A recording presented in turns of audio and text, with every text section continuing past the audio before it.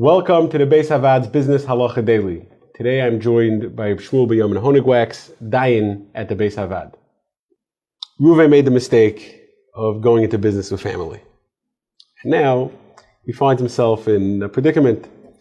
He's being pressured to do certain things in his business, certain transactions, sign things over to certain people, etc.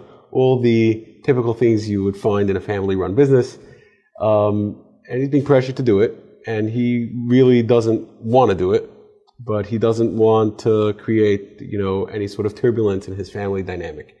So he wants to know, does he have a way of signing over what he's being asked to sign over while making sure that the transaction doesn't go into effect? It's an interesting issue. So this is actually one of the first Dinei Torah I said on involved something like this. Basically we're discussing the concept of Maidah. The Gemara talks about the Talyu v'zavin zvina zvini. If you hang somebody on a tree and you say you're not going to let him down until he sells something, the sale is a good sale, because we assume that even though the seller was forced, he was coerced, nevertheless, since he received remuneration, he got paid for the item, we assume that he agreed to it at the end. Agav unsa v'zuzi gamru makni. So with a sale, even if it's under duress, it's considered a good sale.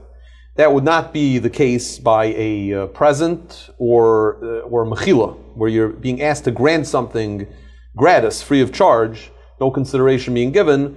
In that case, talyu v'yav is not a good matana. So in both cases, you should write a moidah. So with the sale, the moidah will only be effective if you can prove that it was under duress, that you're being forced.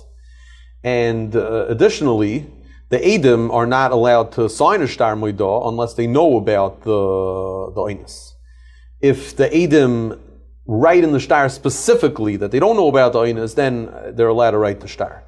But they would have to specifically spell out in the shtar that they don't know about the oinus. So it's important for witnesses to know, and anybody who's trying to draft a shtar moidah, that he either has to be able to prove the coercion to the Eidim, or the Eidim have to make sure that they clarify clearly, spell out clearly that they don't know about the duress. Is there a standard for the duress to meet to be considered duress, or is anything that a person might consider coercion qualify for this? I hear. That's a good question. A very broad question. I'm not sure if I can answer that fully. Okay. Certainly, like we spoke about being hung on a tree, that's certainly duress.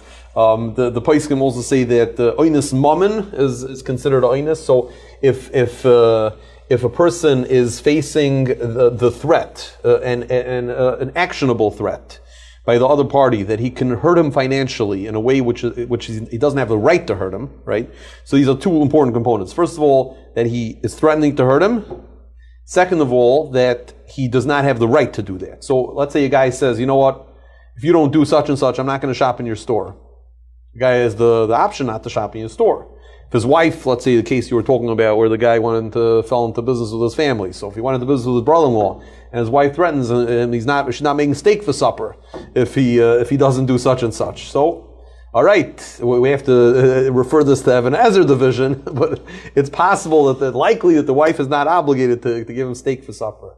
So in that case, it would not be considered that he was being coerced, right? So in the case of a sale or a mecher, there would not be a valid moidah. If you enjoyed this video and would like to receive more like it, or to sponsor a future video, please visit beishavad.org.